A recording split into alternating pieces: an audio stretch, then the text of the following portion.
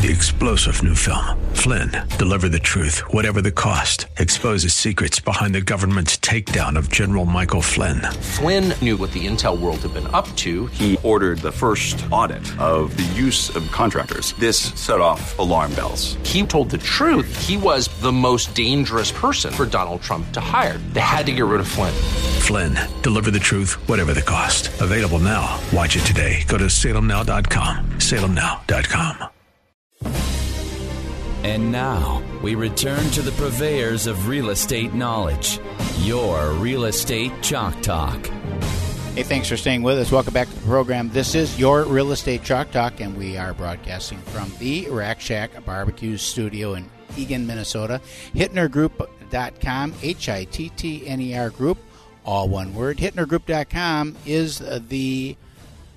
It's a website. To go it's a website. 612-627-8000. It's the URL address. 627-8000. I got distracted here because the car place that's doing the repair, yet another repair on the big black German-made automobile. The Batmobile? Has just called me to tell me how much it's going to cost me. She get another. Oh, yeah, that's a distraction, isn't it? Well, I'm in the pickle, too, with woke up this morning and the garage door wouldn't open. Oh, no. So garage door doesn't open. Okay. And I'm just pushing the button, and it's like, Oh, yeah. I'm like, dang, thing's frozen. So I go out and start kicking it, and then I grab a garden hoe, and I'm like scraping underneath. I'm like, there's no ice here.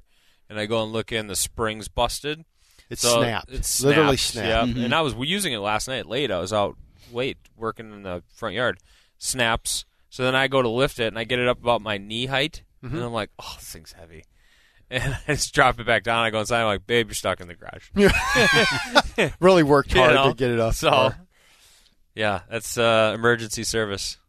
Did you get that ordered yet? It's funny because mine quit working too. I was telling Keith, mine was the eyeballs.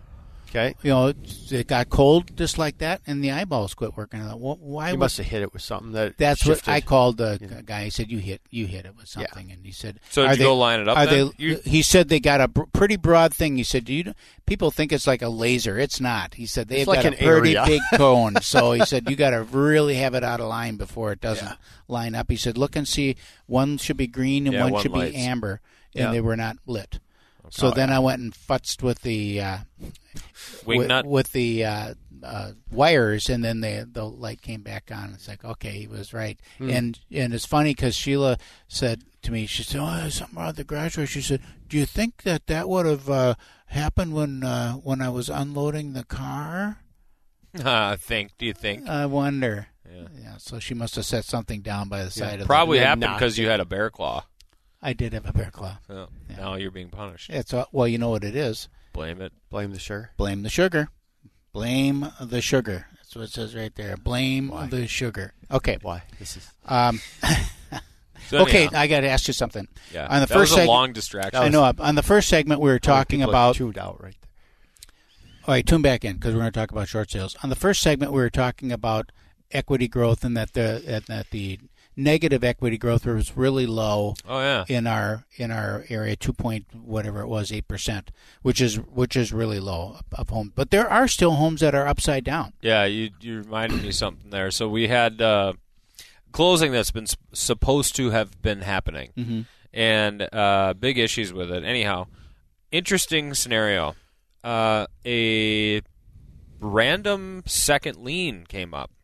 Really? During the title process. And we're like, what's this thing about? I have no idea because we weren't made aware of it from the seller of the property. And I was at the title company yesterday closing, and so I had got a call from one of our agents, and I scooted down the hallway then after the closing to have a conversation with one of the gals in processing. And I said, lay out the paper. I want to see all the paperwork. Lay it out. So they lay all the paperwork out, and I'm reviewing this, and I see a note and then another note, and then the payoff, and then another payoff. And I'm like, who is this Navidian company? No idea, never heard of them before. So then I hop online, go to their website, like, oh, they're a servicer, debt servicer for HUD. And then you go through the things that they use, and they work with Nehemiah, they work with Home Help, they work with all these things, right? It's that silent. I'm like, dang, what is this here? And I'm like, must be a down payment assistance program that now is coming due. Because you're selling. Nobody knew about it. Right. So we talked with the seller. Like, nope, we bought FHA. no down payment assistance. Never had down payment assistance. I have all my paperwork from when. Okay, I'm looking at it closer, and then I look at the liens, and there was a loan mod done. And when they did the loan mod, right, this happened to a lot of people, I bet. So they do a loan mod, and they take that debt that maybe you can't pay on, right? And they say, we'll modify the loan so you can make your payments. To here, and we're going to take. But this we're going one, to take this chunk over here, and just set it. We're going to set it over here, right? And this Navidian company services that debt. They hold the debt, okay, right? And for when it comes time to sell, go get your money back. So nobody really was like, I don't know who Navidian is. Well, they need their money back. Yeah. So how much was of the debt? It's $25,000. Oh. Right, so it allowed them to stay in that home during that time. Yeah. But now that you're selling the property, you got to pay that back. So these are things that you show a lot of that documentation to somebody, they probably don't know what any of it means, right? Yeah. And the thing about that is a lot of homeowners don't know what that means. So when they're going through their loan mod and they're saying you're going to get to stay in your house and here's the payment. That's right? all you hear. And they're like, where do we sign? Where do we sign? We have 2 kids and they're in school right here and we don't want to. And they sign. Yeah, we had the same thing right now, Keith. And that's why when we're meeting with people together, we go through their credit report, which sounds like, well, of course you do, but a lot of lenders don't. They give them the just the nice score. little packet. Yeah. Here's your score, and it describes why your scores. We go through every trade line. We had the same thing come up, $41,000 mortgage. They go, that's not mine. That's not mine. I don't know. Same exact thing. Loan mod. Yeah. I'm like, wow.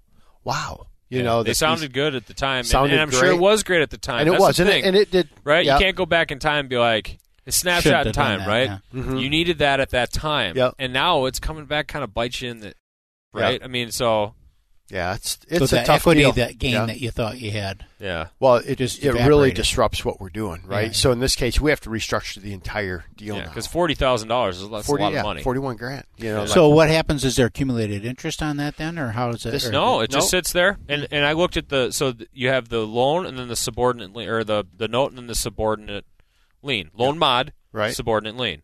The subordinate lien is the exact same as what the payoff is today. It's no different, and it was from 4 years ago. Yep.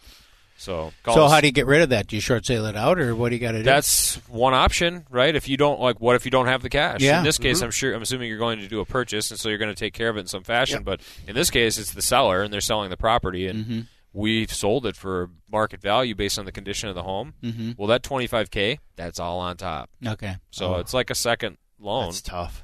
And so the problem with that is you're going in to ask to short debt that was already shorted. Yeah. Right? Like right. you modified the loan and we forgave this debt for a period of time, but now ultimately you're asking us to forgive it forever.